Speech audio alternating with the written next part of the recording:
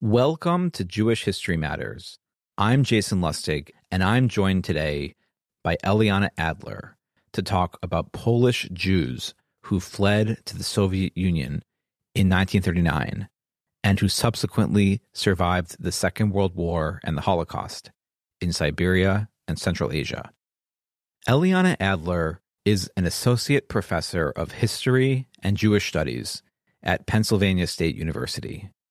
She's a historian of the modern Jewish experience in Eastern Europe, and her most recent book, titled Survival on the Margins: Polish Jewish Refugees in the Wartime Soviet Union, is the basis for our conversation today.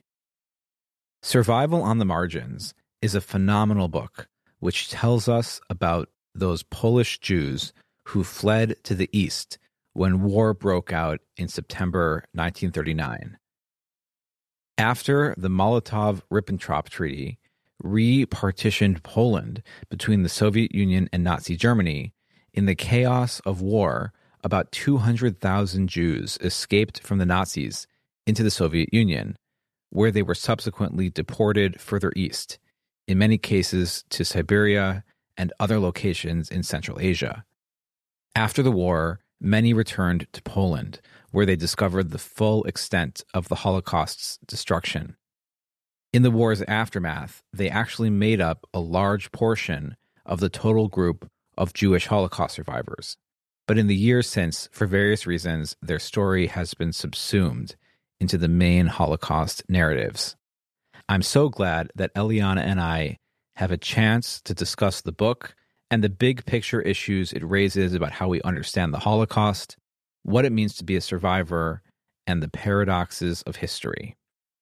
I hope that you'll check out Eliyana's fantastic book, and that you'll also take a moment to subscribe to the Jewish History Matters podcast, which you can download anywhere you listen to podcasts. We have great things coming your way.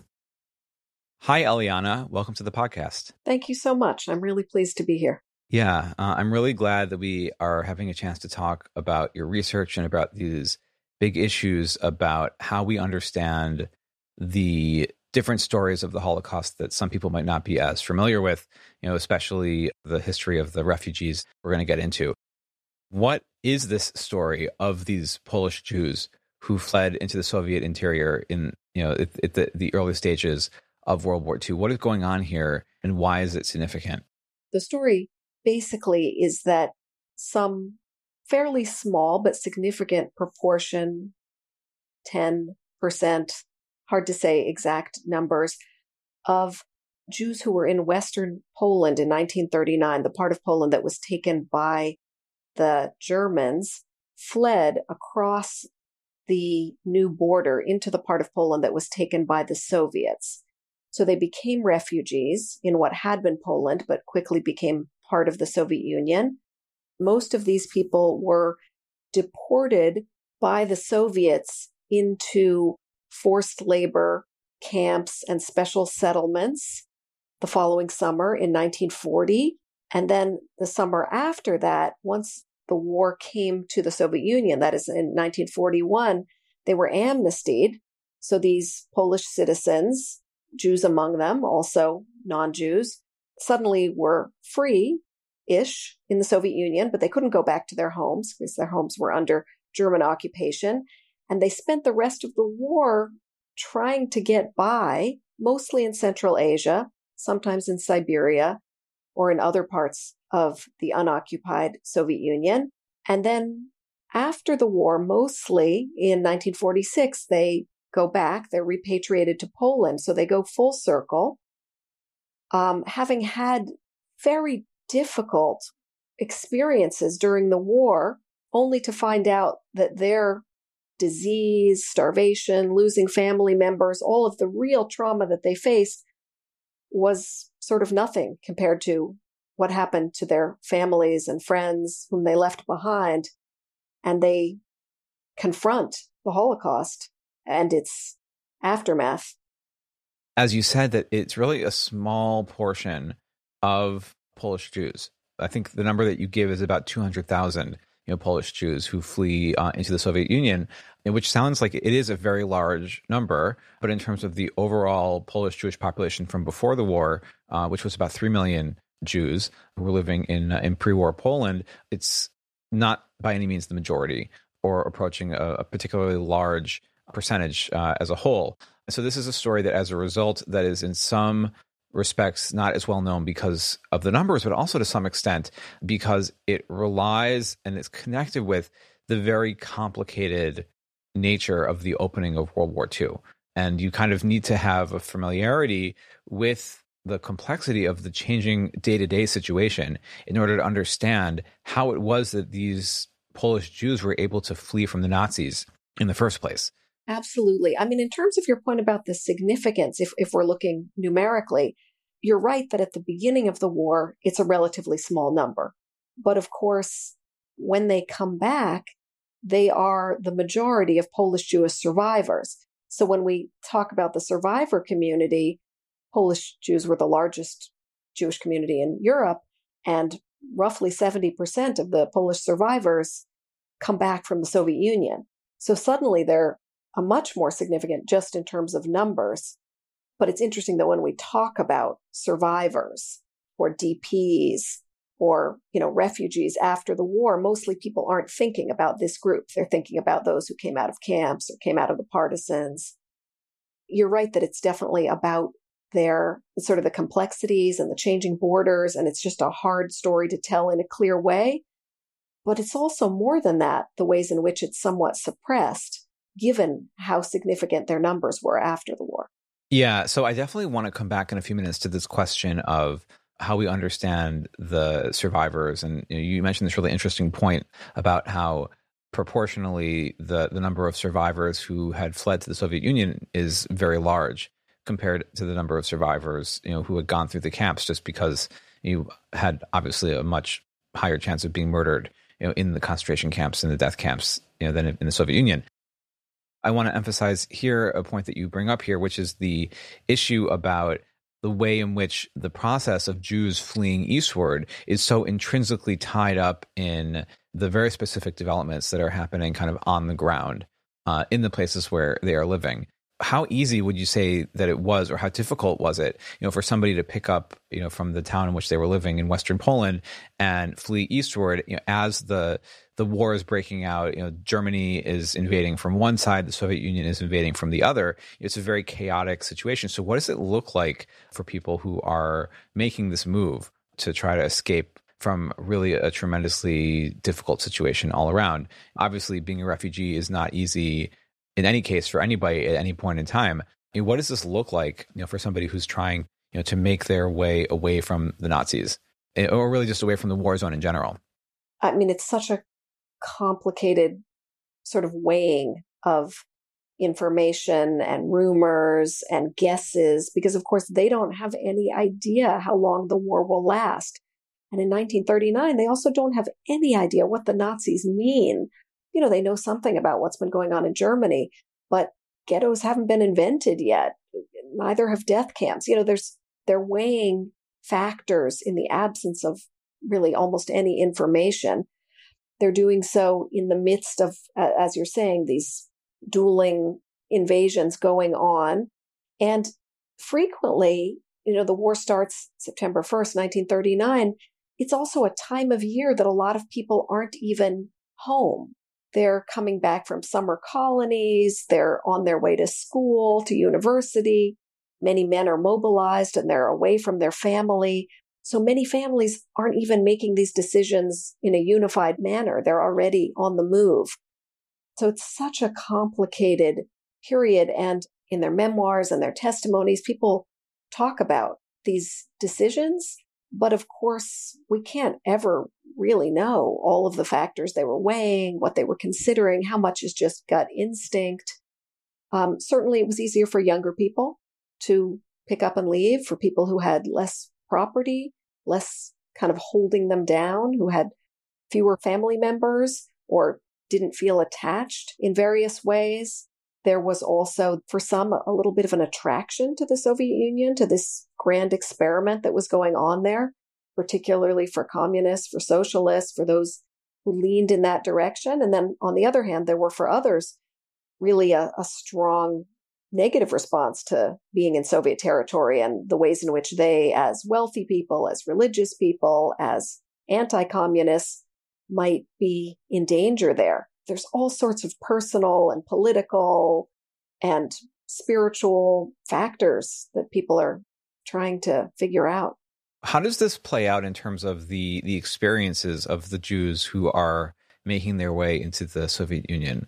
You mentioned before that at a certain point, the Jewish refugees are deported by the Soviets into the Central Asian and Siberian territories. How are these refugees being treated in the USSR in this process during the course of the war? Their experiences in Central Asia, Siberia, and elsewhere. What does this look like for somebody who escapes from the Nazis, but then finds himself basically in another territory where it's also very difficult as well? Yes, it really is. And before their deportation, they're in these territories that were Poland, have become Soviet territory, and there's this rapid Sovietization going on. Everything that took basically 20 years after the revolution is happening within the course of 1 year. So there's a lot going on economically, in terms of education, in terms of religion. And in many cases, they decide, there's a point at which in late 1939, the refugees are given a choice, and into 1940, whether to accept Soviet citizenship and stay there or to return to the Nazi-held territory, which they had left. And the majority of them sign up to return. So that tells us something about, even in that short period at the beginning, when the war hasn't come to the Soviet Union yet, so it's not yet war footing, just how difficult it is for people to make a living, to feed their families, find a place to live, that these refugees are deciding it was worth a try, but I'll just go home. How bad is it really with the Nazis? And of course, they're writing letters across the border because the two states, after the Non-Aggression Pact, are allied with one another. So they're hearing from their relatives who are under German occupation that it's not that terrible. And they think that they've made the wrong decision in many cases. As they later figure out, in fact, it was sort of a test, even being offered the chance of returning to Poland. And in fact, they failed the test and were deported east instead of being taken west back to their homes. But that gives us a sense of just how unsettled they are during that early period. Right. So what you're saying is that the Soviets offering Jewish refugees Soviet citizenship is a test of whether or not they really wanted to be there. And when they said, no, I don't want to be here, I want to go back to my home, even though it's occupied by the Nazis, in some ways, the retribution for that choice was geographically opposite, right? To exile, them into these territories in Central Asia and beyond.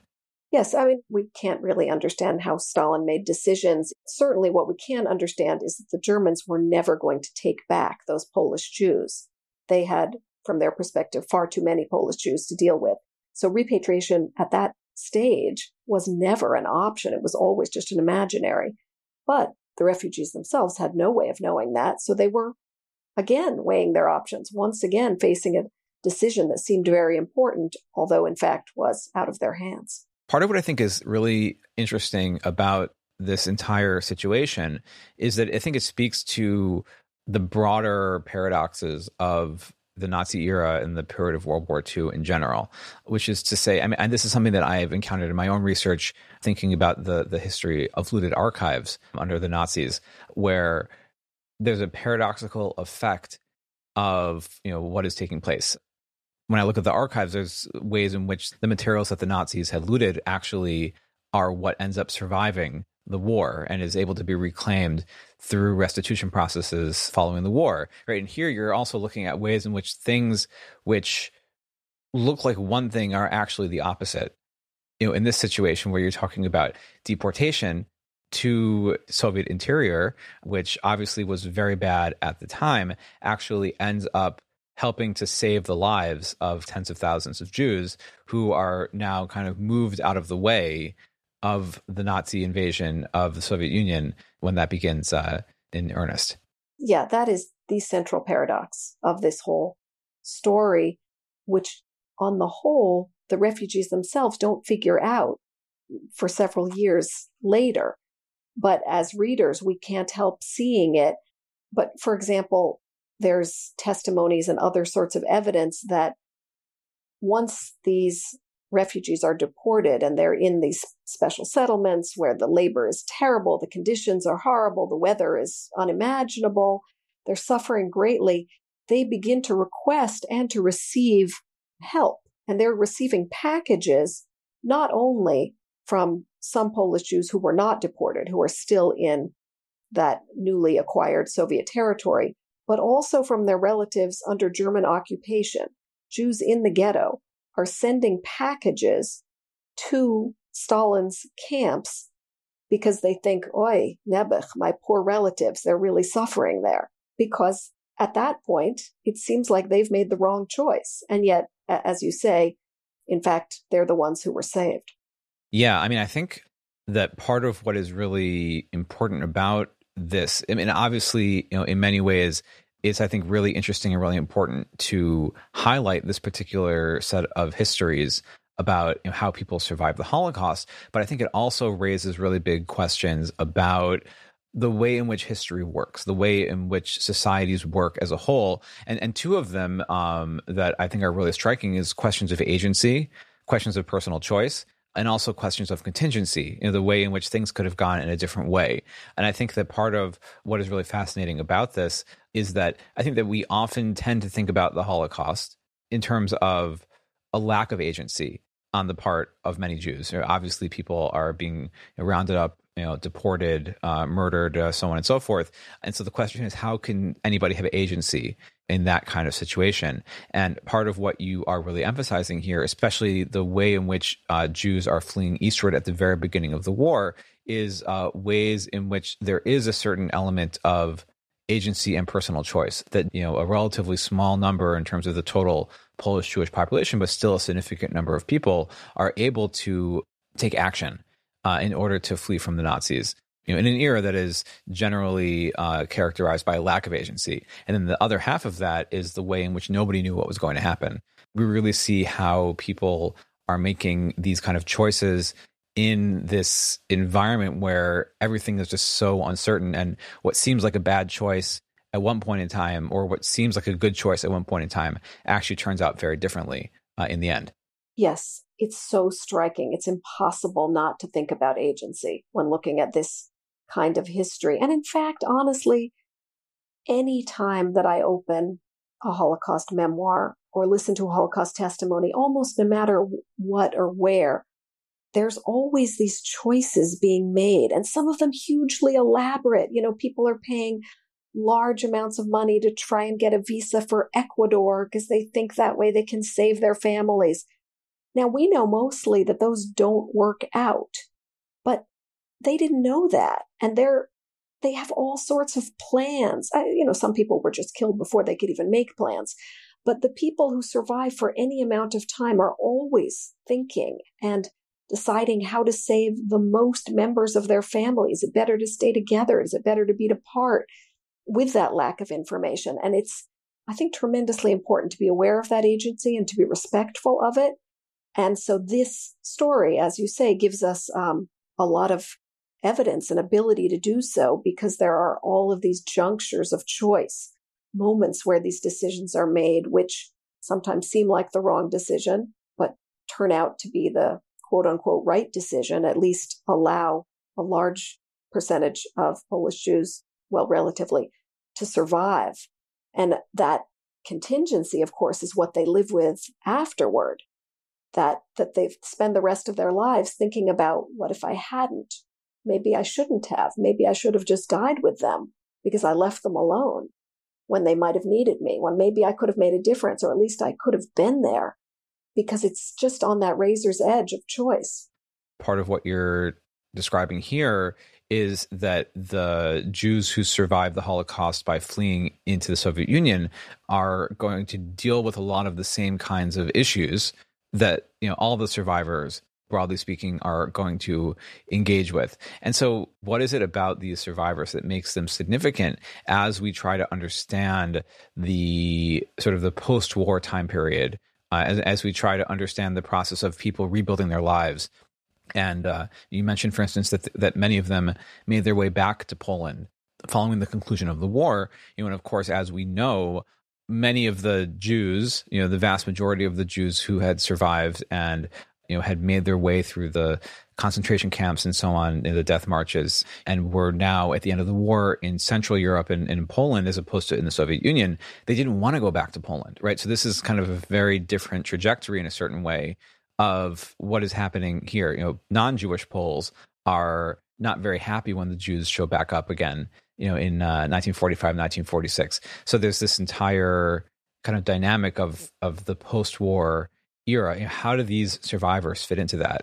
Yeah, they are both, in certain ways, they are survivors. They've made it through a terrible period, and they blend right in to the survivor community. Most of the survivors of the Holocaust got back earlier. That is, those who did go back to Poland, or even those who went to DP camps, because they were liberated earlier and they were able to just get themselves back home or back to wherever they wanted to go. Whereas the repatriates, on the whole, there are some exceptions, come, essentially a year later. They come in the summer of 46 instead of in 44 or 45.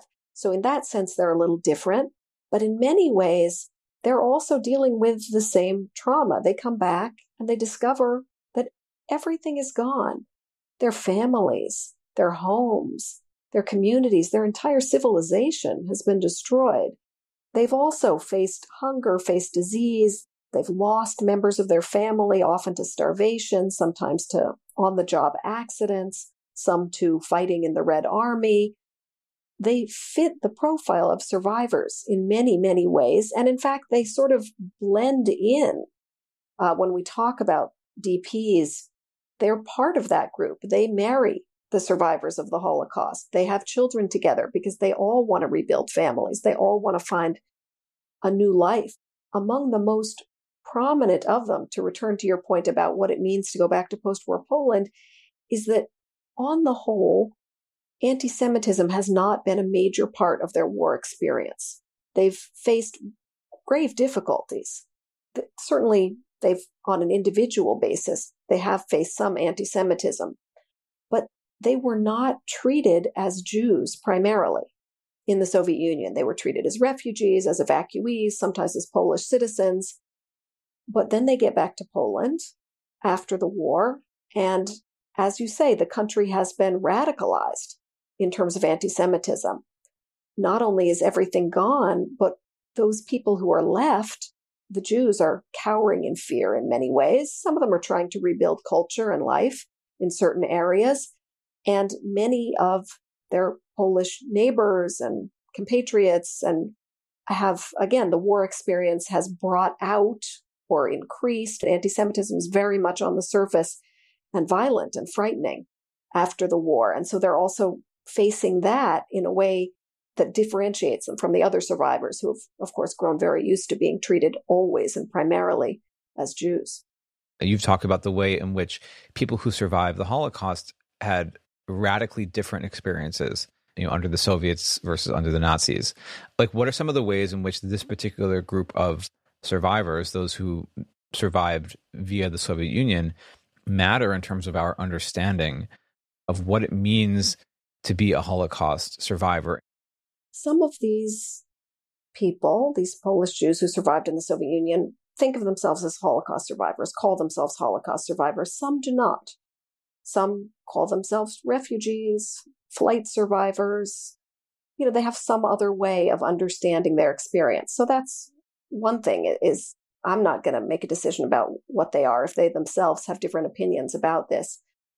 Another thing I would say is that I think the more research that's being done about the Holocaust and the way that it's expanded in recent decades away from just kind of perpetrator accounts, German documents, toward local histories, regional histories, is we're just realizing that the Holocaust in sort of quotation marks, is so much bigger and more diverse than we ever realized. That what it means to be a survivor from, one part of Croatia is different from a different part of the former Yugoslavia, and is different from Polish survivors and Belgian survivors. It's already such a big tent.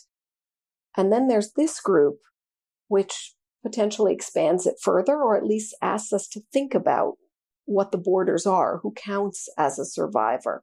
What I think is important to keep in mind about this group is that, we could just call them refugees. And there were many refugees from the Holocaust who left in all different years and went in all different directions.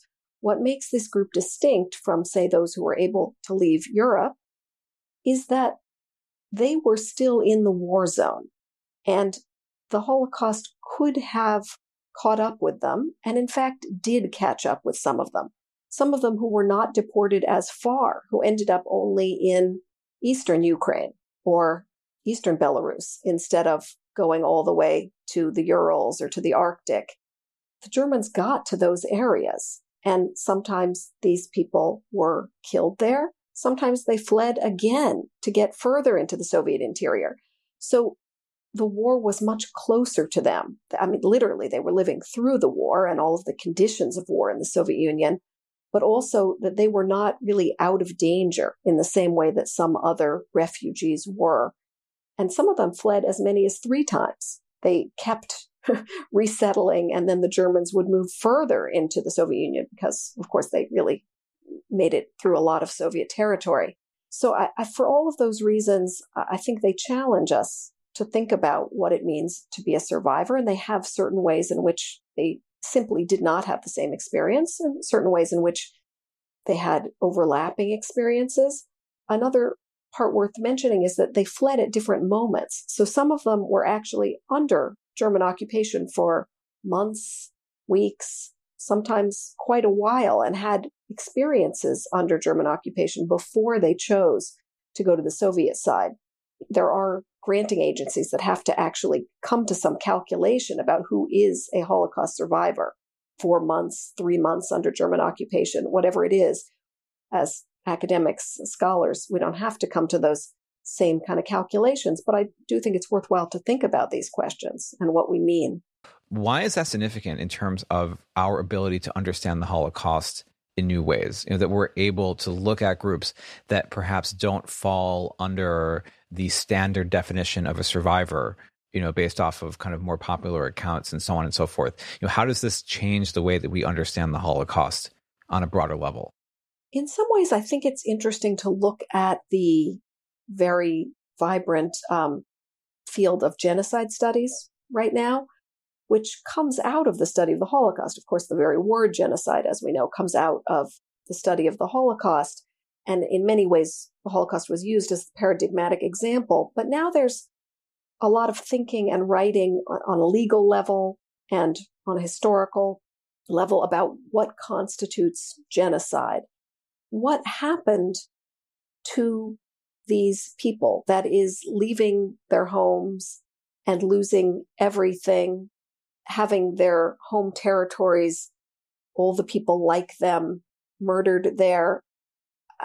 They are survivors of genocide, clearly, by all of the definitions that we use to understand what genocide is. We don't have to all agree. We don't have to regularize what the Holocaust is, but we certainly need to think about what constitutes the Holocaust. And there's no question that these people's lives were forever drastically changed by the Holocaust. So whether or not we consider them Holocaust survivors, certainly they're Holocaust refugees, certainly they lost literally everything because of the Holocaust, their own families, children, many left behind parts of their own nuclear families as well. Yeah, I think that part of what is important to keep in mind here is that I think that some people might, listen to a conversation like this and say, well, what difference does it make how you define a survivor, right? That seems kind of pedantic, or, perhaps this is the kind of thing that scholars do all the time. We argue over what does a word mean, how do we define it, et cetera. And so part of the question is, why does that matter? To think broadly about a term beyond the way in which it is, commonly understood. And I think that why this is significant, and this is just something that I was thinking about as I was reading your book, is that the challenge is to expand the boundaries of the Holocaust in terms of expanding of the way in which we think about it.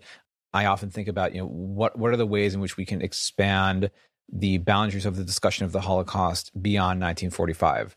to include the process of reconstruction and rebuilding in this broader sort of history of the Holocaust. The Holocaust doesn't just end with the conclusion of the Second World War. It is a historical process that continues beyond that as well. And the same thing is something happening here that you're talking about, geography, the ways in which we can look beyond the territory under direct Nazi control.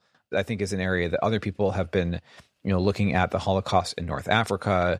And so there's a lot to be said here about how looking at this group of refugees, this group of survivors who were not under direct Nazi control, really helps us to understand the Holocaust in the broadest fashion beyond the kind of more standard, narratives that we've received over the course of many years. And part of that process is just the passage of time. As we get further from a historical event, we're able to view it in different ways. We're able to sort of take a wide angle and just see what did it mean for the world? Because for North Africa, in so many ways, the Holocaust has this huge sweeping effect. And both looking at new regions and what the Holocaust was like there, but also thinking in some ways beyond just regions to what the Holocaust has meant more broadly. And that the survivor means something in popular culture. They've taken on a mantle of kind of a sense of having experienced the worst.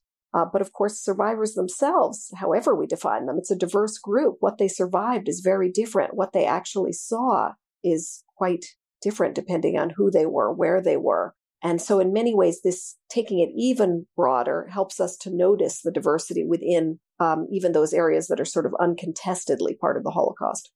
Yeah. Over the course of the past couple generations since the Holocaust, survivors have taken a very public role in terms of the telling of the story of the Holocaust, whether we're looking at Holocaust survivors speaking to school children or the documentation of survivor testimonies and so on and so forth. We are approaching a time in which the place of survivors and the way in which we talk about the Holocaust is changing, just because people are passing away, just with the normal passage of time. As we are approaching an eventual reality when the Holocaust is no longer within living memory, how does this question of thinking about survivors and the very diverse experience of survivors change, within that developing very natural situation of history that every historical event eventually passes from living memory into the pages of history alone? Yes, absolutely. And we've certainly seen that within the past couple of decades, that child survivors have become much more prominent in telling their stories. And part of it is that they grew up, but part of it is that they're who's left. And they tell different stories. What it meant to be a child during the war is quite different. What they could see, their horizon was so much different. And we've also, as a society, expanded, again, that the definitions, our own definitions of survival to include, for example, the Kindertransport children who did experience Nazi Germany, but before the war started.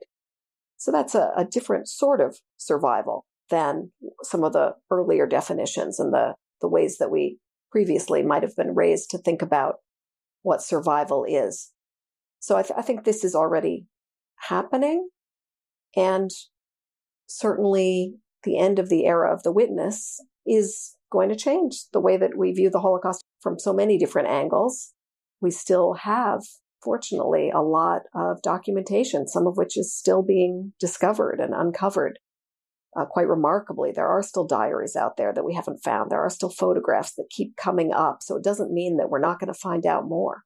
We've talked a lot so far about the way in which this story fits into the history of the Holocaust, very specifically. But I also think that there's an important angle here of thinking about why this history matters for our understanding of Russian and Soviet history as well. One of the things that you touched upon in the book, for instance, was the way in which the Soviet Union, when it was established in the early 20th century, continued the Tsarist policy of the exile of criminals and other kinds of political prisoners to Siberia, which was, of course, a much hated, despised phenomenon from the Tsarist regime. There are really interesting ways in which we can talk here about the way that the experiences of Jews who are fleeing from Nazi Germany into the Soviet Union can help us to understand the development of Russian history that is taking place around them. I think this is really important, both for just understanding, but also for integration. There's a great degree to which, partly because of the Iron Curtain, partly because of Soviet communism, that Soviet history has been sort of blocked off as a separate field. There was the Soviet Union and then there was Europe. Whereas what this story shows us is that those are just borders, like any other borders. They can be crossed. And these people were on both sides, and they were bringing Polish culture and Jewish culture with them into the Soviet territory. And they were taking aspects of Soviet ideology and ideas and life back with them to the West when they left. So I think in so many ways, it's significant to expand the boundaries of the Holocaust and of Soviet history by integrating these stories. And one example of that is to think about exile and deportation as this through line in Russian, Tsarist, Soviet, and unfortunately post-Soviet FSU history as well. The ways in which the geography of the land lends itself to solving problems via forced exile, which doesn't happen in other countries because nobody else has that kind of land where they can just put aside thousands and thousands of people. But what does that mean for the land, for the government, for the people, of course, who are exiled? How does that affect the society at large? These Polish citizens, Jewish and non-Jewish, who come out are some of our earliest, and in many cases, some of our only witnesses to the Gulag. Because most Soviet citizens who were themselves put there, if they survived, they weren't able to write about it afterward. Or if they did, they wrote it for the desk drawer. It didn't get out on the whole, with some exceptions. And so these Polish citizens who got out bring us some really valuable and sort of fascinating information about the culture of the Gulag, the vocabulary, the lifestyle, what it meant to be in exile in all different types of exile. I mean, I think part of what's happening here as well is thinking about the Russian, and particularly Soviet approach to trying to socially engineer the Jewish population. I'm thinking about, efforts to try to move Jews to Central Asia, whether we're talking about Birobidzhan or anything else. And so, how does this fit in there, right? It's not just a story of the Holocaust. It's part of a broader story of the Russian state, the Soviet state, trying to move Jews, from one place to another. There is a inexplicable optimism, if you want to put it that way, of the Soviet state that people are malleable, that you can move entire populations and then re-educate them, somehow make them anew into the kind of Soviet people that you want them to be. In the case of these Jewish refugees, they're being moved as Polish citizens and as refugees who refuse to accept Soviet citizenship, or sometimes because of their politics. They're not being moved, though, primarily as Jews. So it's as sort of suspect Poles in many ways that they're being treated. And there had been deportations of ethnic Poles during this period, but also earlier, because there were some ethnic Poles who ended up in Soviet territory. So one can see a continuity there, although, of course, the Jewish parts of the Polish population are different. They react differently. They come in with different skill sets, different approaches to communism. And of course, they remember this period very differently also. To get back to our sort of central paradox that we were speaking about, for a Jewish Pole, this deportation as salvation is very different from a Catholic Pole who sees destruction, utter destruction, who sees that the Soviets are trying to destroy everything which Poles stand for, and does not derive any sense of appreciation from having been deported and forced to be slaves, and in many cases killed in the course of the war. Right. So you're talking there about in retrospect. Yes. I mean, I think that there's also an interesting question here about how is it that the history of the Jews who fled eastward during the Holocaust and then their experiences in the Soviet Union, does it illuminate in some ways the later history of Jews in the Soviet Union, what is taking place in Eastern Europe, broadly speaking, in the decades that followed the Holocaust? In what ways, can we look at, either certain kinds of continuity or perhaps not of thinking about how what took place in the 1940s affects what happens in the 60s, 70s, and beyond? This is somewhat speculative. I mean, what we can say for sure, just based on all sorts of testimonial evidence, is that Soviet Jews and these Polish Jewish exiles interacted. They interacted in casual ways in the workplace, and they interacted in more voluntary and intimate ways. They had relationships of various sorts. They cooperated for cultural and religious reasons. All sorts of testimonies about Soviet and Polish Jews getting together to have underground religious education, to have religious services in exile in the Soviet Union, to talk about Zionism. So from the perspective of the Polish Jews, they left behind a legacy of Jewish culture, and they see themselves in many cases as sort of having gifted it to their Soviet Jewish co-religionists. From the Soviet side, we have much less in terms of documentation because they didn't write memoirs about the war period mostly, or not until much, much later. And even when they do talk about it, they don't talk about, on the whole, with a few exceptions, interactions with Polish Jews. So does that mean they were less significant to them? Does that mean maybe the Polish Jews didn't really make any major impression? That's possible. There has been some speculation that some of the kind of cultural awakening that happened later in those later decades that you're referring to might have something to do with this legacy of these interactions, these cultural sharing that went on during the war. But there's no real evidence. And we do know that there were plenty of Soviet Jews who themselves were holding on to aspects of Jewish culture that were significant to them, were passing those on. From their perspective, they didn't necessarily really need the Polish Jews to bring them. They were, against very difficult circumstances, holding on to that on their own. I have run into some responses to my work and to some of these questions that betray a certain amount of insult. We didn't need them. We could have done this on our own, and in fact, we did. How is it that the experience of this group of Polish Jews who survived via the Soviet Union plays into the broader history of Eastern Europe in the second half of the 20th century, kind of broadly speaking? That's a very big question. Couple thoughts. One is, this is one example, I to some degree, where they are like other survivors. There is a post-war survivor community, and they're not distinct in, for example, their strong commitment to Holocaust commemoration. Even though they weren't there, they want to build monuments. They want to write about what was lost.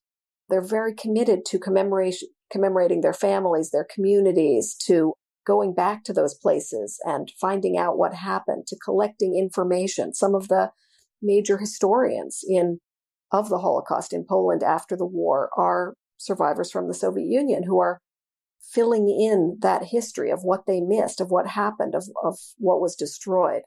That's sort of a narrow answer, but more broadly in terms of kind of how they changed that community and even those countries, hard to say. There are some sensitive issues here because some of the accusations of anti-Semitism, which resurface in the 1950s and especially in the 1960s in Poland, blame Jews for bringing back communism with them. That is, you escaped into the Soviet Union, you were trained to become communists, and then you came back and infected our country, and you brought Stalin here, and look what happened to us all. So there are Jews in the post-war communist government who enthusiastically take part in all different aspects. Of course, there are many non-Jews also. So some of these issues are rather fraught. The other thing I would say to your point about kind of the prominence of this group numerically, and yet the fact that we don't know that much about their stories takes us beyond the Eastern Bloc countries and into the West also, because isn't it remarkable to think about that so many of us who were raised hearing about the Holocaust, who heard all these stories, who had survivors in our midst, many of those survivors, in fact, survived in the Soviet Union, and yet we don't know those stories. We mostly weren't told those stories. I am really interested in this question of, why is it that people are not as aware of this particular history? As you said, many of the people who we encounter as survivors, they may not talk about it, this particular aspect of it, but they did survive via the Soviet Union. So why do you think that it is that people haven't paid as much attention to this aspect of the history, up until now? And what is it that brings it to the fore, at this particular moment in the past couple of years, as you and other scholars as well have been kind of thinking about this issue? Some other scholars have talked about different types of silencing by choice. That is, I'm not going to talk about my story because this other story is so much more important, because the Holocaust is what happened. As well as for politics, that is, the Cold War made it not make a lot of sense to be writing about and talking about how fantastic it was to be able to survive the war. Not that it was fantastic, but life in the Soviet Union wasn't going to help people get into America, Australia, other countries that they were hoping to come to as refugees. But in addition to that, this is the part that it took me a long time to come around to. I think that part of the reason that people didn't talk about their own survival experiences and they foregrounded the Holocaust was that the Holocaust was their story. That is, it wasn't so much always that they were silencing their story. The loss of their siblings, of their parents in the Holocaust was the story of the war. Theirs was there too, but it was tangential to the camps and the ghettos. That was part of their story. They understood that as a story that they survived in order to tell. So you're saying that they saw the events of, quote unquote, the Holocaust proper as kind of being the bigger story as opposed to the story of their individual survival. The bigger story, and also their bigger story that could have been, almost was their story. Because they survived, it was their story to tell. It wasn't some separate sphere. I think one other aspect of this, which you touched upon just a moment ago, is the Cold War context, which in some of these aspects of the way in which the story of the Holocaust is told continue even now, a quarter century, and more since the conclusion of the Cold War, which is that in the United States in particular, and in the West more generally, there's a tendency to downplay the Soviet role in the fighting of World War II, broadly speaking. Whether that's in kind of historical fiction and period pieces on TV and movies and so on and so forth, or even just in the way that it's taught in schools, people just don't talk as much about the significant role of the Soviets in fighting the war, just because it's downplayed. Part of the question here is to what extent is this part of the story of, as you're saying, why people, perhaps on an individual level, they may not want it to highlight their time in the Soviet Union, wouldn't necessarily have been a good look for them in, say, 1975 or 1980 in America, right? But also it's part of a broader kind of social discourse surrounding how Americans, and the West at large have talked about World War II and the Holocaust. Do you think that's part of it? And then the kind of follow-up to that is, in what way can we help to rethink the Holocaust by specifically trying to pay attention to the role of the Soviets in a way that has been downplayed, broadly speaking, in American culture?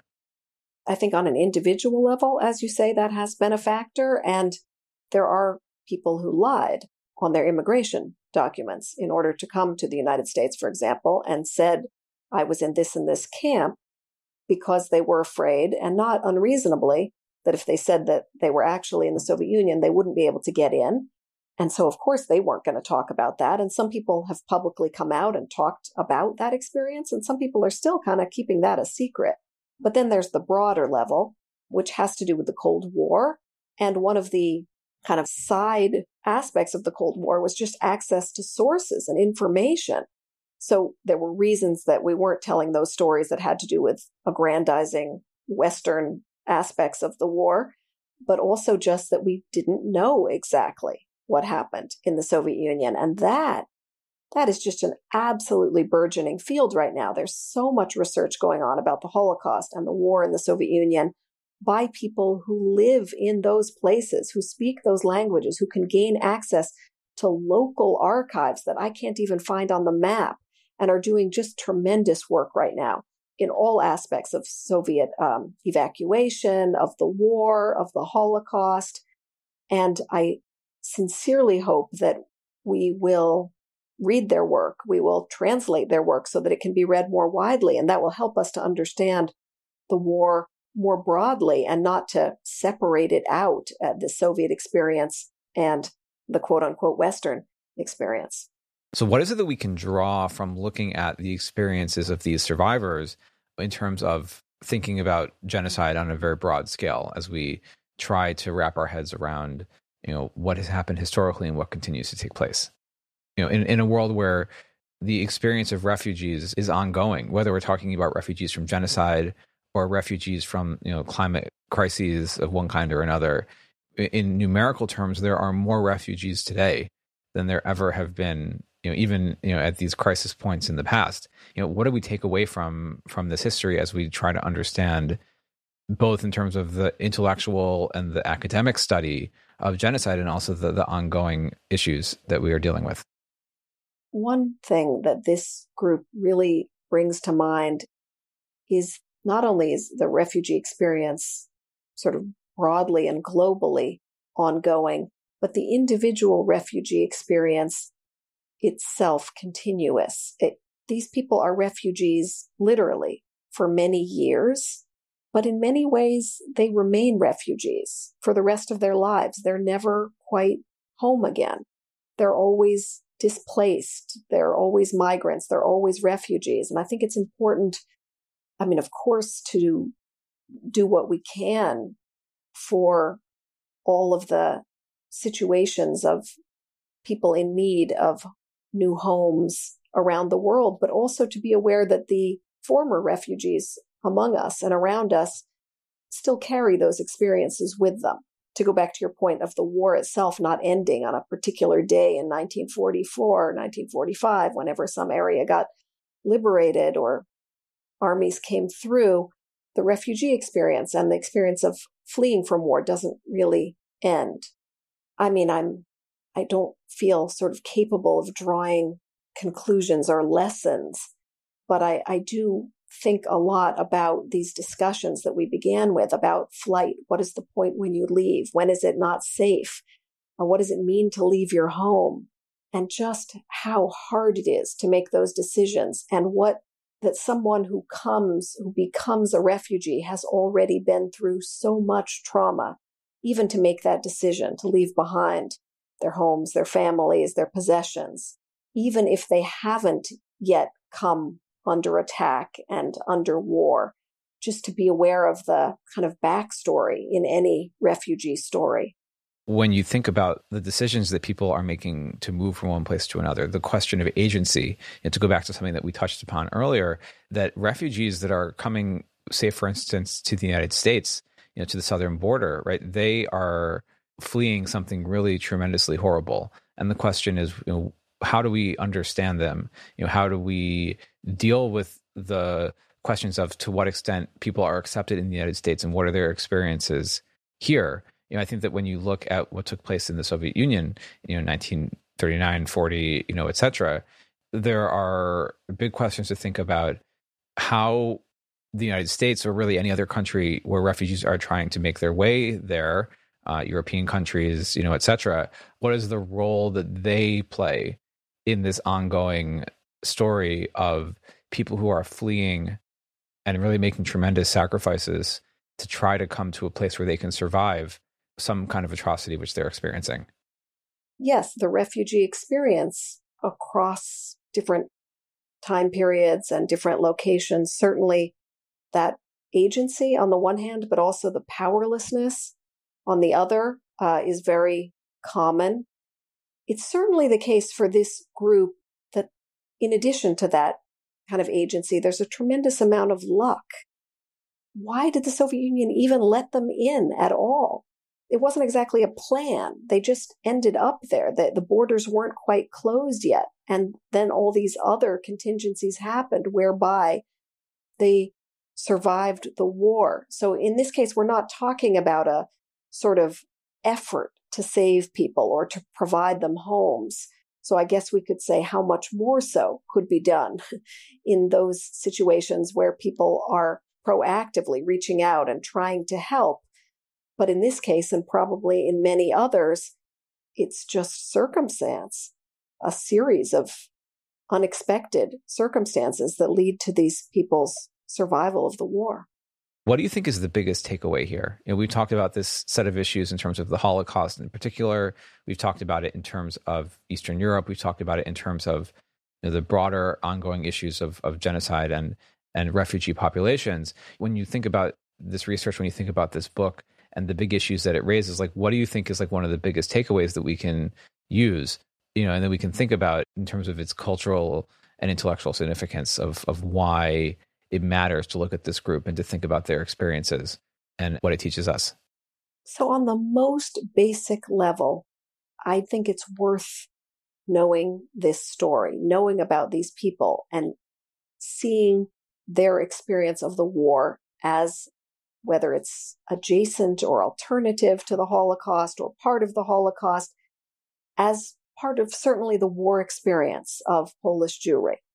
That's the most basic level. I also think that it leads us to ask some of these questions, which we've been talking about today, about what the Holocaust is, about what a survivor is, about where the Holocaust takes place, that in many ways this particular group kind of gives us a lens with which to, a sort of a comparative with which to view that which we think we know about the Holocaust, where it takes place, who is implicated in different aspects of it. And then it leads us into Soviet history, which we've spoken about, into some of the issues of memory, which we didn't so much get into today, but about the post-war Poland and certainly post-communist Poland has all sorts of politics around memory, which some of which is, of course, very politically charged and dangerous right now. But again, I think looking at this story is a way potentially to bridge some of those gaps and to talk about both what is different and distinct about the Jewish experience of the war, but also in what ways Poles and Jews did suffer together and did go through similar experiences in certain ways. Also in terms of Soviet exile. So I do think that this story is important for all different kinds of historiographies and memory regimes, and for looking back at the war and the Holocaust. Well, thank you so much. This I think has been just a really fascinating conversation and a lot of fun to really dive into this research topic and the ways in which it matters. So, thank you so much for joining me on the podcast. Thank you. It was really a pleasure. And thanks to you for listening to this conversation with Eliyana Adler. Until next time, I'm Jason Lustig, and this is Jewish History Matters.